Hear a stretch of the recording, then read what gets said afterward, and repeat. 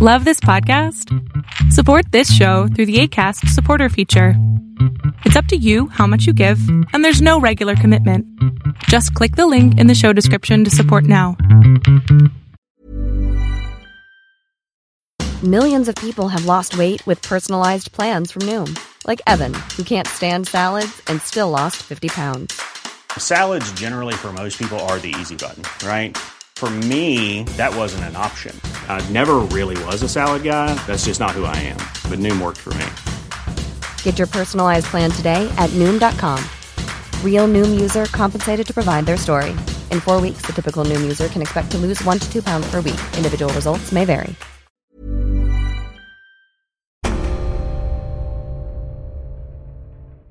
Again, the question is, can two nuclear states keep doing this given the precarious nature of how things are unfolding, given what's happening in Iran, given what's happening in Syria? Also understand that these regions are connected. Just as what happened in Bosnia affected Iran during the Yugoslav war, what's happening in Kashmir is going to affect the larger region. And I think those are things that we should be more cognizant of.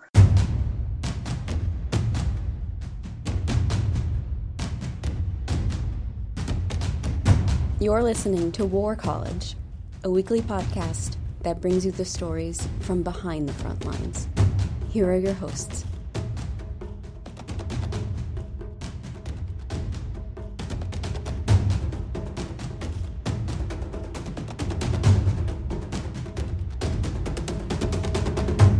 Hello, welcome to War College. I'm Matthew Galt. And I'm Derek Gannon. On February 14th, a 20-year-old man drove a car packed with explosives into a bus full of Indian Central Reserve police forces.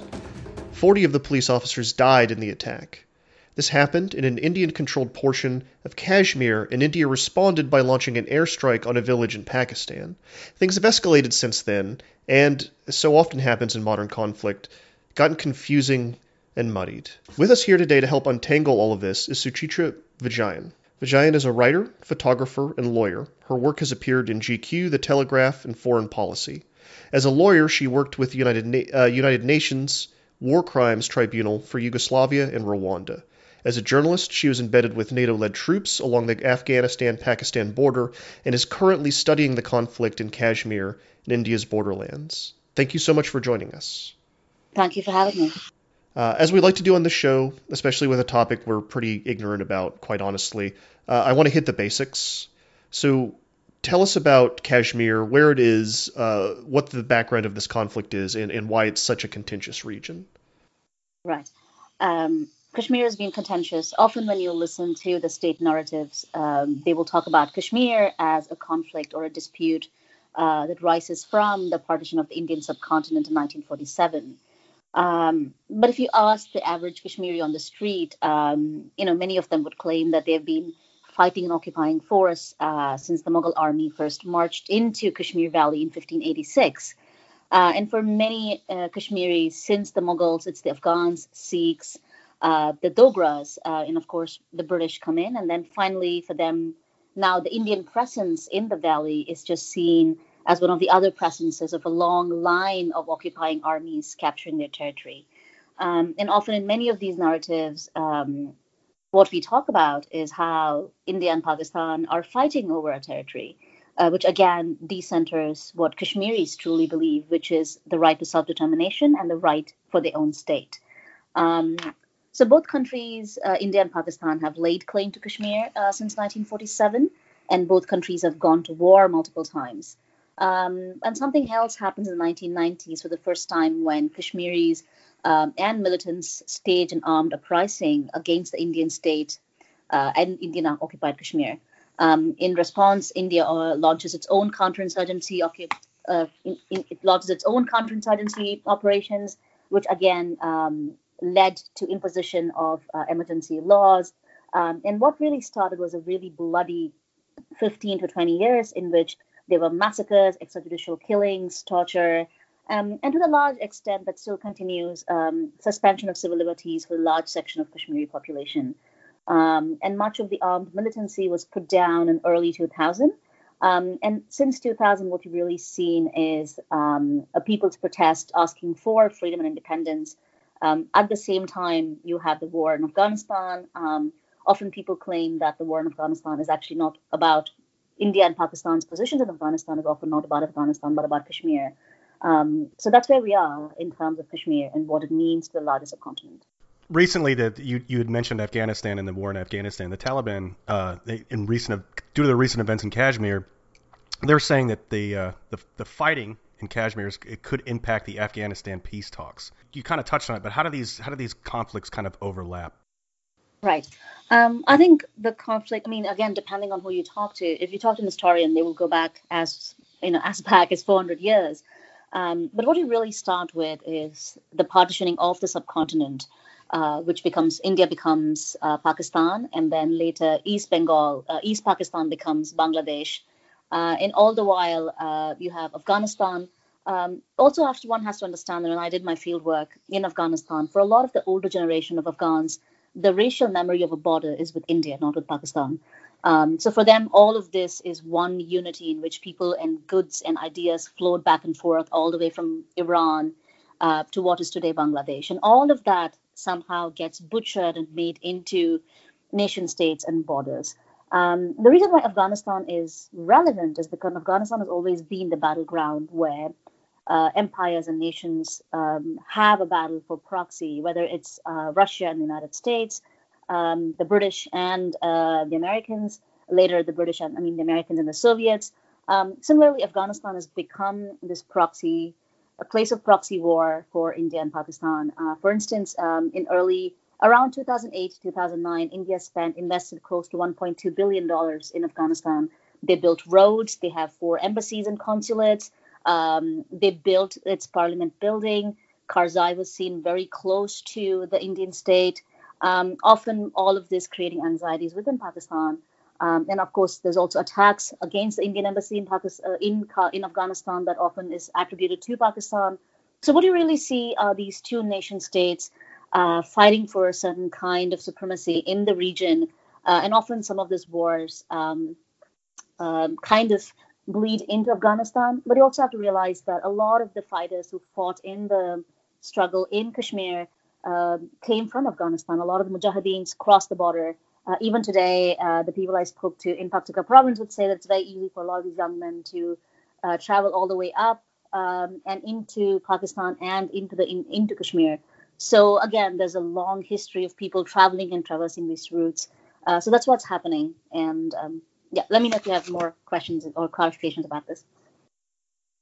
No, I think that's a good background. We can back up to kind of the event that kicked all of this off. Can you tell us about the organization that the young man belonged to, who drove the car, and what they want and what their stake is in all of this?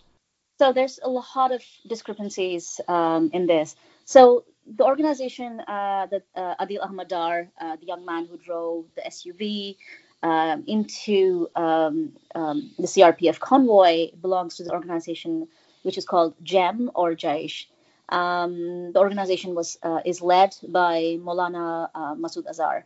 But also there's conflicting report that initially he belonged to Lashkar-e-Taiba, which is a much older, more established organization, which also has its own networks, which also fought in Afghanistan. So again, we have no real confirmed information except for a video where he claims that he belongs to JEM. JEM's crucial role. JEM again was founded in early 2000s, was funded by Pakistan. It had the blessings of Osama bin Laden. And unlike Lashkar-e-Taiba, which has a larger mandate of fighting certain injustices, colonial imperial injustices in large Muslim countries or Islamic countries, JEM is very focused on Kashmir. Their main goal is to unite Kashmiri territory with Pakistan. And JEM has again had, as a claimed, responsibility for a lot of these attacks in the last couple of years. One of the interesting articles that we read in the run-up to this is your piece about the competing narratives surrounding what happened in the area. And I think, as especially like looking at modern conflicts, this is really you can almost teach it in a classroom. as you're watching different powers spin different narratives, and I'm wondering if you could talk about that a little bit and how each side sees things. Right.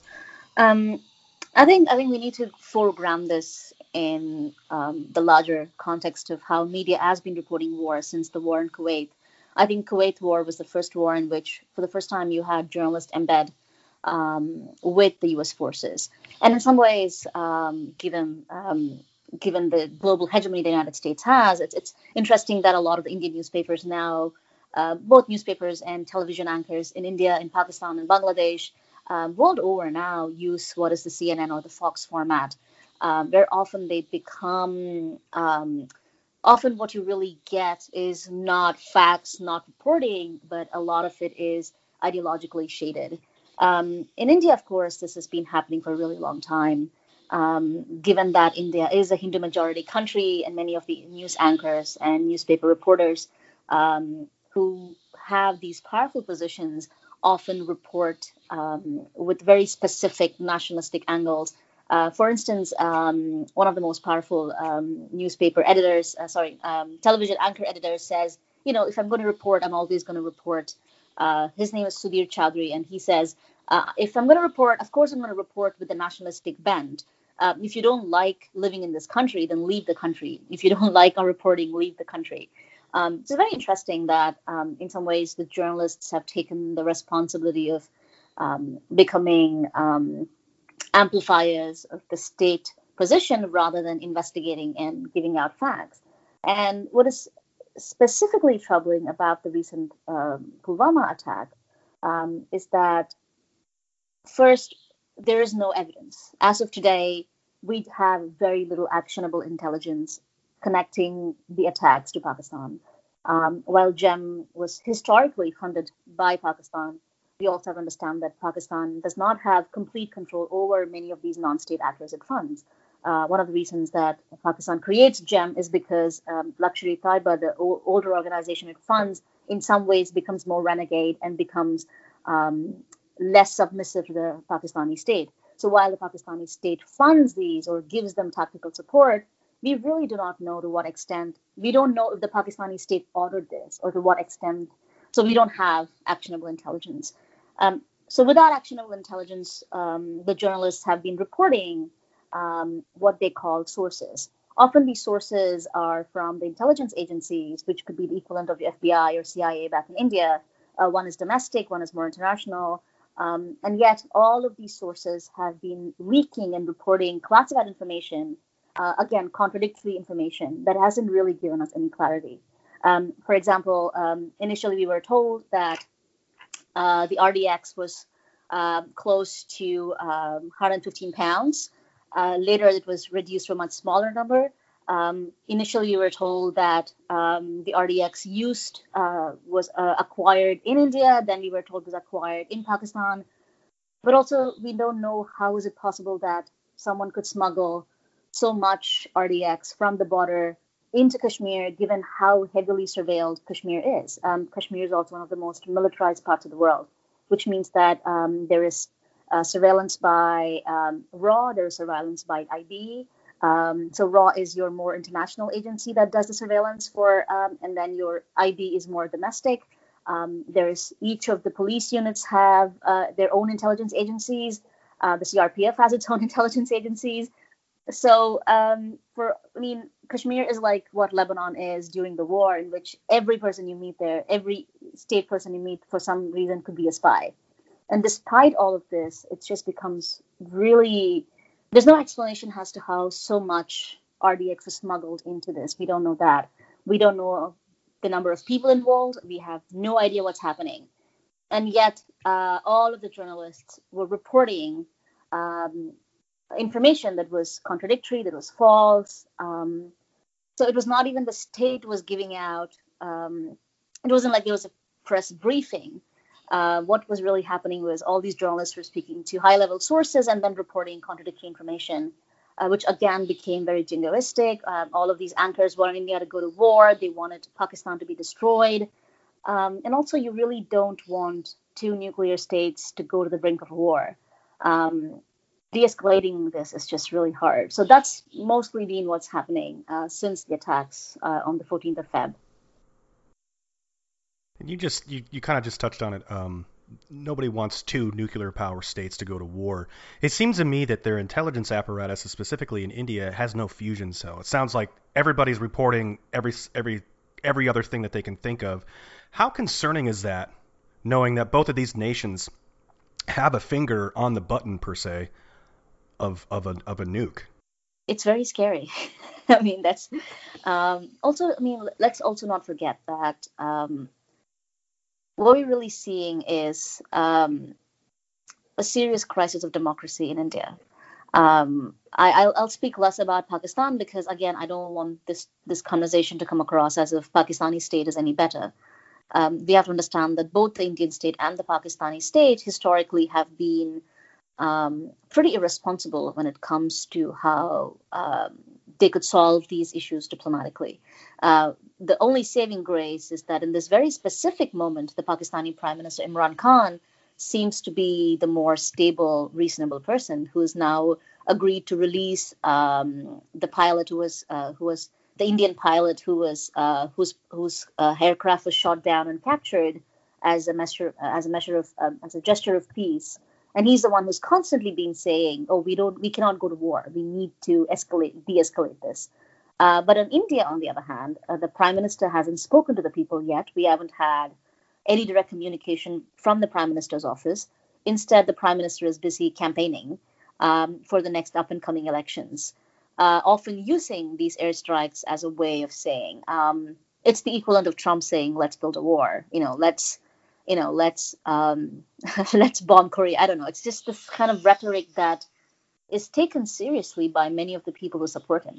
And for the world's largest democracy, that doesn't bode well. So the Prime Minister Modi, he's up for re-election. So he's using this incident in the Kashmiri region as a just complete and total political fodder to get re-elected. Is that that's basically what he's using it for? Yes, because as I said, the Prime Minister hasn't addressed the nation since the attacks, but he's right now on a campaign rally campaigning. And in the campaign rallies, he's actually saying that, this is done. We have something big waiting for you. And one is not quite sure what this thing that we are waiting for. But also understand that India's borders, the border with Pakistan, is highly militarized. There are civilian populations living there that have been facing the problem of having two nuclear states living next to each other for the last at least 20, 30 years when the borders became more militarized. But yes, that's what the Prime Minister has been doing. I know that there's a highly militarized border. It just seems like the attack happened and almost instantly India launched a strike. And what you've kind of expressed is that there really is no central mechanism of intelligence gathering. What is that? Is that something that's always been this way in the Kashmiri region, where it's India or Pakistan just instantly just do a strike and then kind of figure out what happened? I mean, that seems interesting. It's actually concerning. No, I think it really depends. I think historically both the states have had their highs and have responded very differently. In the time when Pakistan had had a military state and was run by the military, you often saw an increase in the funding for many of these organizations. You saw Pakistan use this idea of strategic depth to fund organizations. And often India was seen as the country that was being a little more reserved, which again changed quite a bit when reports of India also funding organizations in Balochistan, which is again Pakistan's equivalent of its own Kashmir. Balochistan, for many Baluchis, they consider Balochistan being occupied by the Pakistani state. So then you saw a series in which India becomes more and more muscular. It becomes more, and again, India's own position in Afghanistan shows India becoming more muscular, more masculine in terms of what they claim is how they respond. Again, we do not know if these have really helped solve the problem or the crisis. In terms of the intelligence failure, there was another big attack that happened in Bombay in 2008. again had very similar intelligence failure where they were pre-warned, and yet India's IB and the RAW were not talking to each other. That's the equivalent of the CIA and the FBI not speaking to each other. This is not an Indian predicament. You see this happen globally with various agencies. But also Kashmir is a case where militarization is an economy of its own. The amount of money that goes into keeping Kashmir militarized and the people who profit from it, it's quite a bit. So it could simply be a failure of intelligence. It could be failure to coordinate. But also, as the piece that I put out says, they did have information that they were expecting an attack. Apparently, one of these attacks was thwarted, and then the person responsible was caught. And yet, if you had intelligence saying that there was going to be an attack, why weren't you more careful? What happened? Right? So again, nobody's asked the establishment these questions, and the government has not given any of these answers on record. So what you really see is institutions that are supposed to be accountable for people are no longer accountable. We haven't had any of these questions answered. There hasn't been a press briefing. Instead, what you really have, the way that people are getting information is through Fox News or your CNN or CNBC-like scenario where you have 6 people all yelling at each other, trying to get information across. What part is social media playing in all of this? I think social media is playing, I would say, a good role and a bad role in the sense that a lot of the Indian and Pakistani civilians have said no to war. People are pointing out that going to war might not be the best way. But also, long before Trump mobilized the United States and Make America Great Again, Modi did this much before. He did it at least 3 years before. So Prime Minister Modi has an army of trolls who would jump in the moment someone is critical of him and troll them. The BBC came out with a report earlier last year. There have been 2 books published. I think there's one book that was published earlier this year that talks about BJP, the government that the party that Prime Minister Modi belongs to, that actually pays people to be trolls and attack anyone that criticizes either the Prime Minister Modi or BJP's policies. So that you see that as well. But also the sad part is now journalists no longer report, they embed tweets. So a lot of the reporting on Kashmir is also now based on tweets. People are just embedding tweets from former army chiefs. As I've said, that is the equivalent of reporting. But on the good side, does social media allow Pakistani and Indian citizens to directly engage each other? And is that a positive or bad, or how does that work? I think Indians and Pakistanis, they share a history that is much longer than the borders. And in my experience, it's very funny. I've been doing this for the last 3.5 years. Is every time I would speak to someone who had left Lahore during the partition and moved to India, would say something like Apna Lahore, which means it's my Lahore. While they live in Delhi, they're Indian citizens. But then for them, Lahore is not Pakistan. Lahore it's theirs. So there's a long history that brings people together. And I think Pakistanis and Indians at the heart of it. For the average Indian, the crisis now is the crisis of not having jobs, not having having biometric data being mined, the economy not doing well. I don't think Pakistan is even in the horizon of the average Indian who gets up each day to get to his work. In my experience, Pakistanis that I've interacted with have been nothing but generous and wonderful, and we share the same concerns about the nation state. We share the same concerns about the future of our countries. So that's always been there. And I think in some ways social media amplifies it. Of course, you'll always have idiots who don't believe that way. But I think that's more of a minority as against majority of the people. No one wants to go to war. Ready to pop the question? The jewelers at BlueNile.com have got sparkle down to a science with beautiful lab-grown diamonds worthy of your most brilliant moments. Their lab-grown diamonds are independently graded and guaranteed identical to natural diamonds, and they're ready to ship to your door. Go to BlueNile.com and use promo code LISTEN to get $50 off your purchase of $500 or more. That's code LISTEN at BlueNile.com for $50 off. BlueNile.com, code LISTEN. Millions of people have lost weight with personalized plans from Noom, like Evan, who can't stand salads and still lost 50 pounds. Salads generally for most people are the easy button, right? For me, that wasn't an option. I never really was a salad guy. That's just not who I am. But Noom worked for me.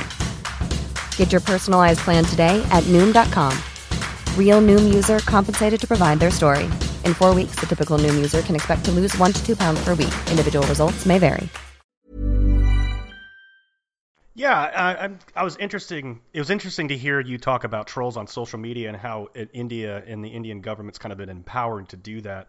And you mentioned the the Donald Trump's "Make America Great Again" kind of rhetoric. Do you think that's energizing Prime Minister Modi more, that now he has an American president who thinks along the same lines as saber rattling and war rhetoric? Do you think that's energizing more foreign nations to become more nationalist? Of course. I mean, I think they oppressors and bullies learn from each other. So yes, I think the biggest problem right now is that we were having this conversation with a family friend of mine who used to serve at the Department of State, and his concern was that at one point in time, the United States had the moral authority to say, despite all of its flaws, the moral authority to say something is wrong, let's step in. And for him, at least optics-wise, having someone like you might have problems with the Clintons, you might have problems with Obama, or any of the American presidents. But he said, in his opinion, it was that when the United States is seen as no longer having the moral authority to step in, I think it's a great crisis of foreign policy. It's a great crisis of the soft power that the United States has. And with someone like Trump, I don't see the Indians having great faith in him. I don't see the Pakistanis having great faith in him. And surprisingly, an Indian anchor who was interviewing a Pakistani minister on the television yesterday said, the United States no longer loves you. Trump loves us now. And it just shows how much the discourse is just broken down. And the breaking down of discourse in D.C. can also be seen in the breaking down of discourse in New Delhi, in various parts of the world. Pakistan just gave back the pilot. It's sort of like an olive branch, correct? It's like they're trying to de-escalate. Is India accepting that, or do they want to push this harder? Again, we don't know what the Indian state is doing because the Indian state hasn't said anything. The prime minister is right now in a campaign rally, so we have no idea. But the Indian media is reporting this as a victory for Modi's diplomacy. And again, they're calling this as not as a gesture of peace, but a gesture of weakness on the side of Pakistan. Which again is very perplexing because whatever is Pakistan's history of funding terror organizations, funding non-state actors, despite my own disagreements with Imran Khan's various other positions, based on what the Pakistanis have done under the leadership of Imran Khan, is that they have categorically said, we do not want to go to war.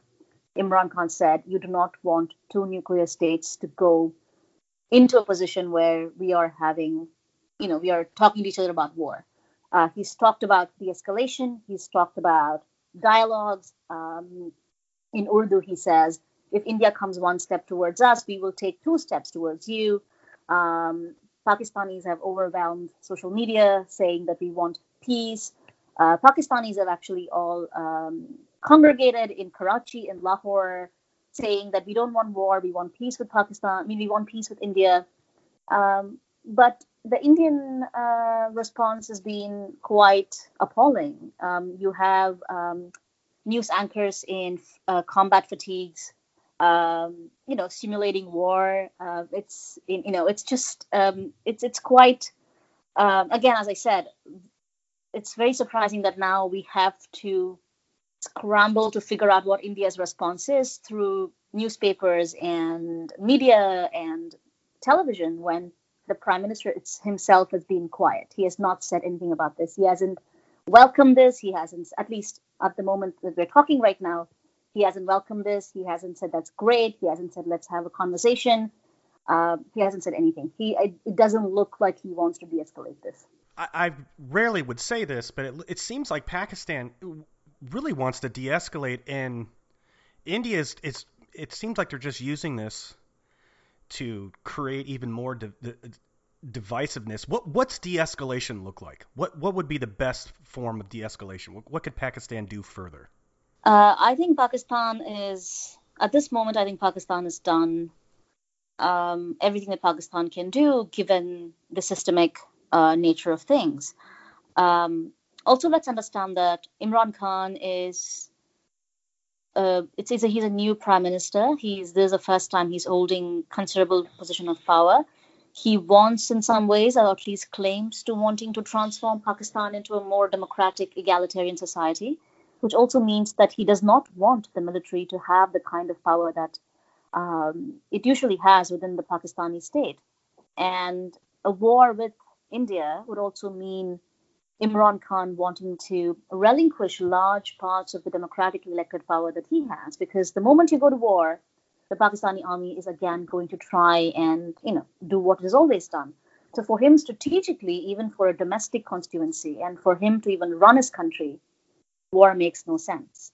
If he wants to hold on to this political mandate, then for him a war is the worst thing that can happen. So for him, it makes absolute sense. Also, he's considerably young. He's come to power. The people in Pakistan seem to like him. He's riding the wave. Imagine the first couple of years of the Obama administration, or even Justin Trudeau. He's riding the popular wave. So his people like him. On the other hand, Modi's 4 years have been disastrous.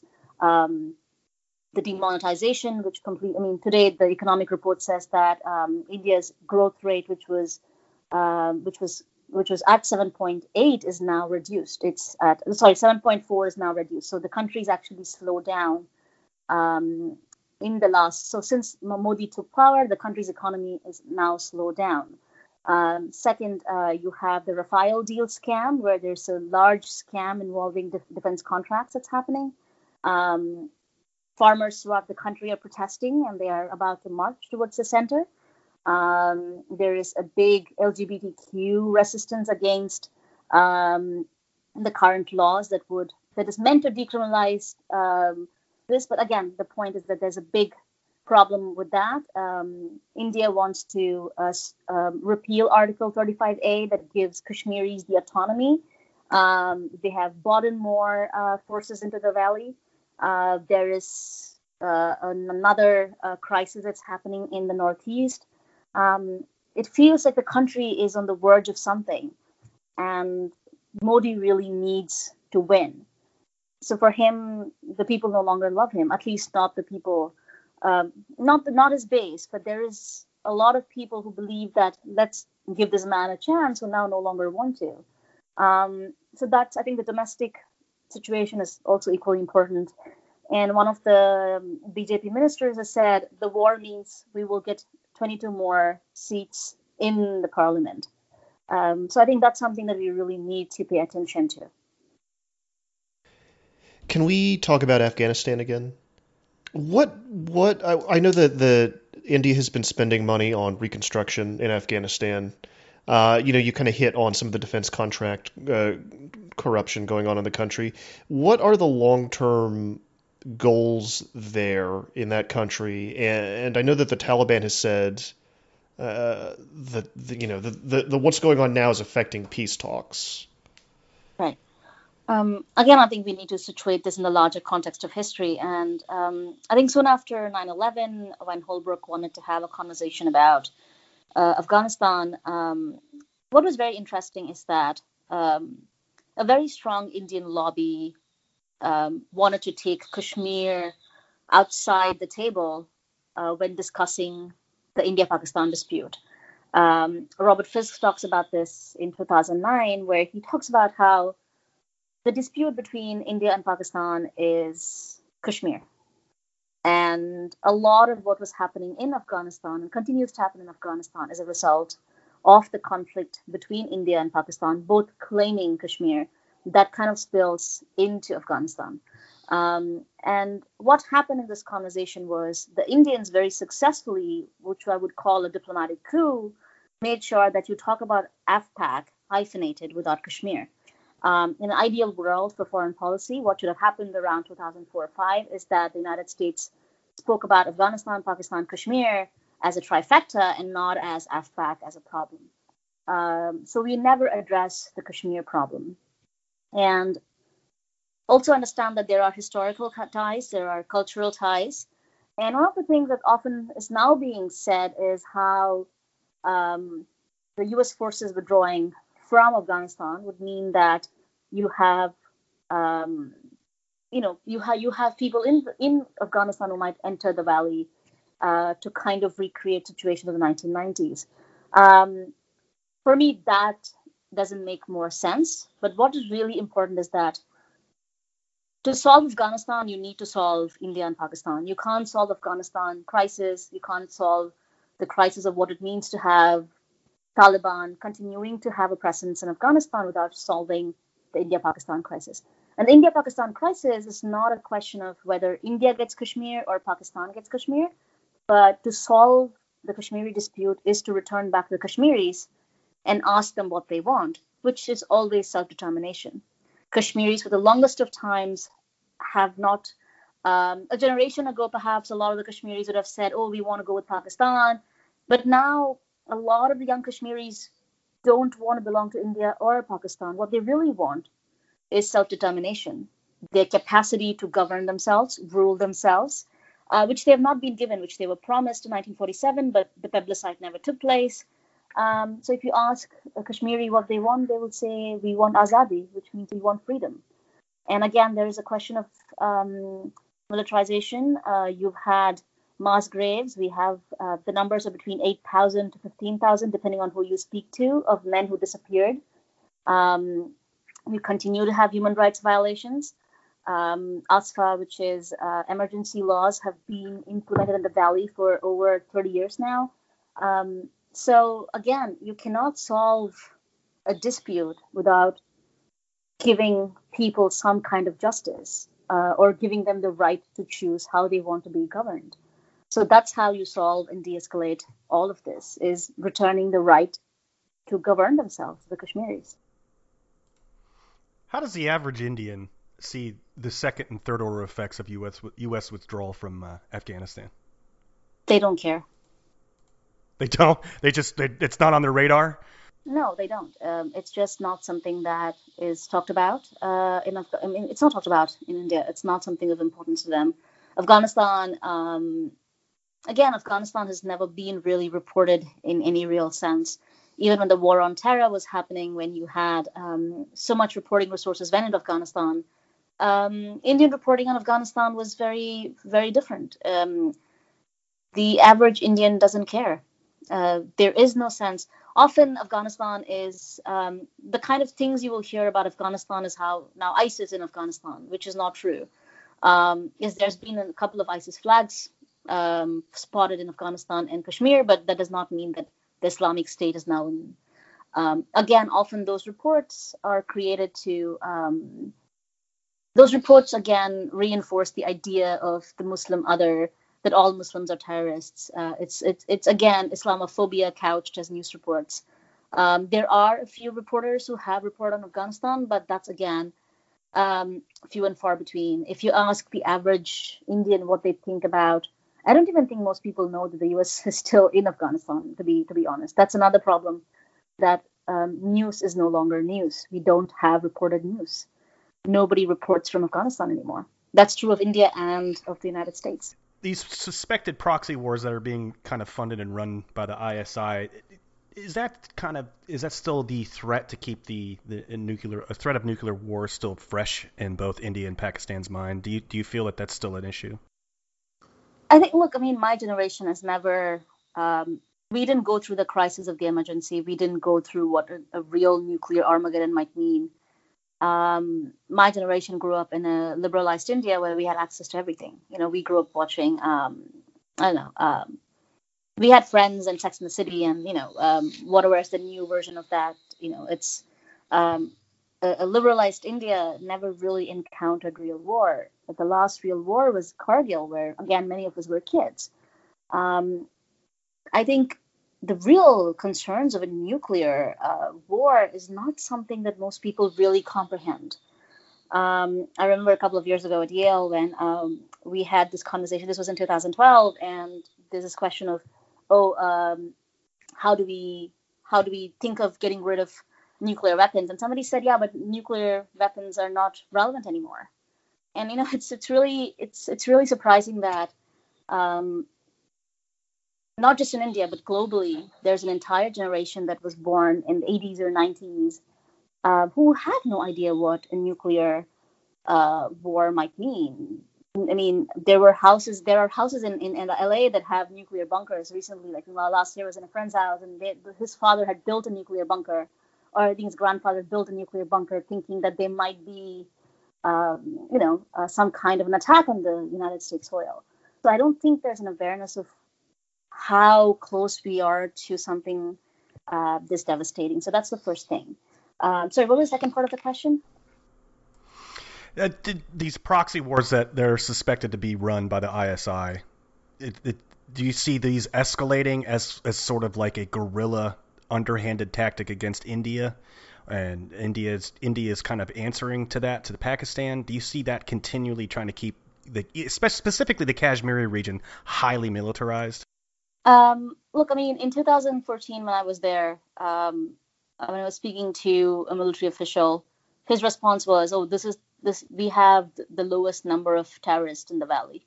So from the 1990s till about a few years ago, the militancy was completely wiped out, ruthlessly, brutally.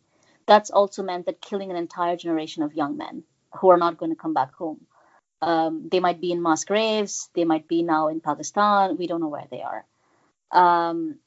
But having said that, it's not just an India-Pakistan concern. All nation states fund proxies to fight their war. The United States does it, Pakistan does it, you see this in Lebanon, Iran does it, Saudi Arabia does it, Israel does it. All nation states fund non-state proxy actors to wage its war in various places. I mean, you see this in Lebanon. You can see this as this fight between Israel and Iran happening. Afghanistan has become this proxy battle war, initially between the United States and Soviet Union, now India and Pakistan. I mean, even the Irish fund their own non-state actors to act as proxy wars. So this is not an India-Pakistan predicament. This is the predicament of the nation state, where you no longer have wars like the Second World War. What you really have are protracted conflicts, and often protracted conflicts are fought through proxies. You go to Nigeria, you'll find this. You go to Congo, there's not a single nation state in the world that does not fund proxies. So I think that's something that we really need to understand, how nation states work in terms of how they fight their wars and battles. And given the new technologies, given the drone warfare, given the cyber warfare, given what's happening in all these various places, I think we have to be very cognizant of that. Will Pakistan continue to do this? Yes, of course Pakistan will continue to do this. Will India continue to do this? Yes, India will also continue to do this. Because what we never speak about is that India also is accused by Pakistan of funding organizations in Balochistan. India is accused by Pakistan of funding organizations in Afghanistan. For example, Masood was funded by India for the longest of time when he was trying to fight the Taliban, or the coming of the Taliban. So in that sense, this is, again, a long, complicated history. Again, if you look at Syria, again, this happened in Afghanistan as well. At one point in time, there's this one guy that I interviewed who said, there are 4 armies that are part of NATO that give me money to give them information. And at this point in time, I don't know who is who. So yeah, everybody does it. And then I think it's not going to stop. But the question is, Can two nuclear, again, the question is, can two nuclear states keep doing this given the precarious nature of how things are unfolding, given what's happening in Iran, given what's happening in Syria? Also understand that these regions are connected. Just as what happened in Bosnia affected Iran during the Yugoslav war, what's happening in Kashmir is going to affect the larger region. And I think those are things that we should be more cognizant of. You had mentioned earlier, and I want to piggyback off what you just said about we should be more cognizant of. You mentioned earlier rogue militant groups, such as these groups just acting on their own or via some sort of proxy handler. How absolutely feasible and frightening would it be for a nuclear capable country such as India or Pakistan, one of these rogue extremist organizations, getting a hold of a nuke and actually attempting to use it? Well, we actually have precedents. We saw this happen when the Soviet Union disintegrated. There were many reports of, if not nuclear weapons, definitely weapons of nuclear-grade capabilities from former Soviet Union, especially from Ukraine, being widely used. So we have seen this happen before, and again, we do not want that to happen. The answer is it's very easy. Often it's told that since India's civilian and military establishments are divided, that India is a democracy, that we have better checks and balances. And often it's told that given that Pakistan has been under a military dictatorship for so long, that Pakistan is likely to be more likely to have this is to happen in Pakistan. Of course, we have the instance of the AQ Khan network, where a Pakistani engineer was indeed making deals to sell weaponry to other countries. So this happens all the time.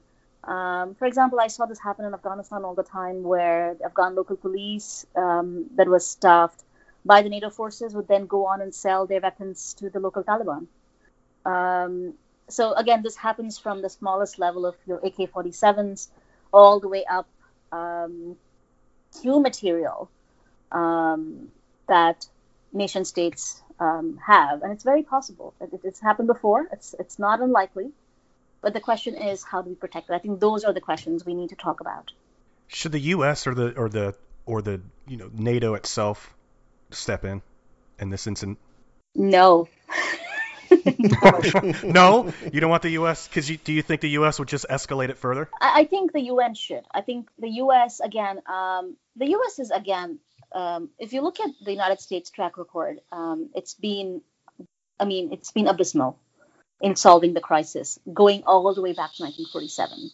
And more than the multiple things are happening. First, the United States no longer has the kind of authority or the power it did, say, even 15 years ago.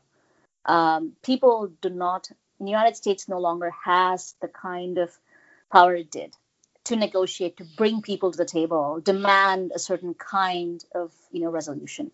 That has been in decline for a really long time. And we see this more and more now. So that's the first thing. Second, the United States has an abysmal track record of trying to fix anything in this region. And second is that there is already a UN body. Unless this becomes a global consensus, where globally through an organization, even an organization as inefficient, has bloated, and again, this is not to say the UN is any more better, but then the Kashmiris, for one reason, have consistently petitioned to the UN. Every generation of activists, writers, scholars in the last 70 years have consistently petitioned to the Human Rights Council. The Human Rights Council just came out with a report last year which specifically said Kashmiris' right to self-determination should be respected. All of that was seen as something that was really, really important in the Valley. I think globally there must be a pressure to both India and Pakistan to finally give the plebiscite. I think that's what we need to do. Can the United States alone do it? I don't think so. But if can the United States take a lead? Again, I'm not sure, because as I said, the moral authority, the capacity to get two people to the table and have a conversation, surprisingly, Trump administration does not command that. Today, when Imran Khan said we are going to release the pilot, you know what the President of the United States said? You know what the President of the free world said? He said it's a very attractive option. Sorry, I'm sorry. So that's on brand, I guess. And that does not really,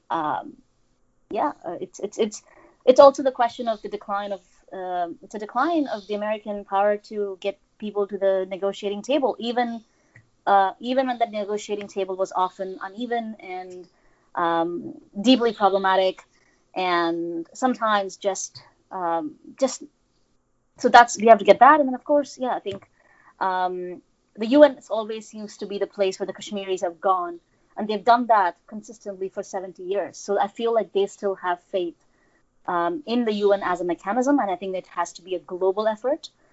People understand that the crisis of what's happening in many of these countries, whether it's also we have to understand that this is a global crisis. You cannot just look at Kashmir and Afghanistan. When I was there, Afghans were not getting on a boat to go to Germany as refugees. Now they are. You have a Syrian crisis, again, that is fueled by a certain breakdown of a state, by serious interventions that's happening in the region that were seriously miscalculated. A lot of the debris from the war in Iraq, it's all coming back. It's 2011 to 2019. We forget what a phenomenal, the map of the world is changing, and it's happening in a really violent way. And it needs a global response. It cannot just be a U.S. response, and it definitely cannot be a response from a president who says that's a very attractive option. Again, not referring to a woman, but to a decision to release a pilot back to India. Do you think, and this is more like a personal opinion for you, do you think that labeling nowadays that these countries, to include the United States, labeling everything violent extremism and playing on fears within their own nations, is this the new way of waging war without declaring war, or is this something that these nations are using to advance their political agendas? There's nothing new about this. We saw this in the First World War. We saw it in the Second World War. We've seen it in every war that humanity has fought. The difference is that now the only difference is the rate at which this information flows. I think for the longest of time, the United States, not very far from where I stay, Madison Square Garden actually hosted a Nazi rally just before the Second World War. Americans were part of this Nazi rally celebrating, Hitler in Germany. I know that's a very small percentage of the American population, but that still happened. We've seen this historically happen in many of the places that we've gone to war. We saw this happen in Afghanistan. We see this in Lebanon, in Iran. There's not a place in the world where crisis has been used. The difference, perhaps, is the difference of measure and degree. And yes, it's happening. And now the difference is that the president or the prime minister can tweet, and he can weaponize 1 million people with a tweet, and that's the problem. A friend of mine, Arjun Sethi, wrote this book called American Hate, where he traveled throughout the country after the Trump presidency, and he talked about people who have faced hate crimes because of what the president said. And another fantastic, phenomenal book has come out of India that calls Anatomy of Hate, that talks about how Prime Minister Modi, when he was the chief minister in Gujarat, was responsible and how he presides over a massacre, but it also goes and speaks to perpetrators of this violence. And today is the 28th of Feb, which means that it's also the anniversary of the Gujarat riots and massacres, which actually completely radicalized the country, where Muslims in the country were massacred under Prime Minister Modi's chief ministership. So that was in 2002. So the symbolism of all of this is just, it's ridiculous. But the answer is yes. And again, it's not just new. It has a long history. Well, thank you for coming on the show and walking us through all of that. Thank you. It's always good to get on the professorial mode and explain things to people. I think that's the best part of any day. So thank you for giving me this opportunity. Thank you so much for listening. War College is me, Matthew Gault, and Derek Gannon, and Kevin Nodell. It was created by me and Jason Fields, who watches us even still. If you like the show, please leave us a rating on iTunes and leave a comment. It helps others find the show. We're also on Twitter at @war_college and on Facebook at facebook.com/warcollegepodcast. So we've been very busy recording shows, and I know I teased a Great Russia episode last week, but we felt that events in Kashmir necessitated us changing courses. We hope you agree. Russia is still coming, I promise, 2 weeks from now. Next week, as the markets close, a very interesting look at the business of war. Planning for your next trip? Elevate your travel style with Quince. Quince has all the jet-setting essentials you'll want for your next getaway, like European linen, premium luggage options, buttery soft Italian leather bags, and so much more. And is all priced at 50 to 80% less than similar brands. Plus, Quince only works with factories that use safe and ethical manufacturing practices. Pack your bags with high-quality essentials you'll be wearing for vacations to come with Quince. Go to quince.com/pack for free shipping and 365-day returns.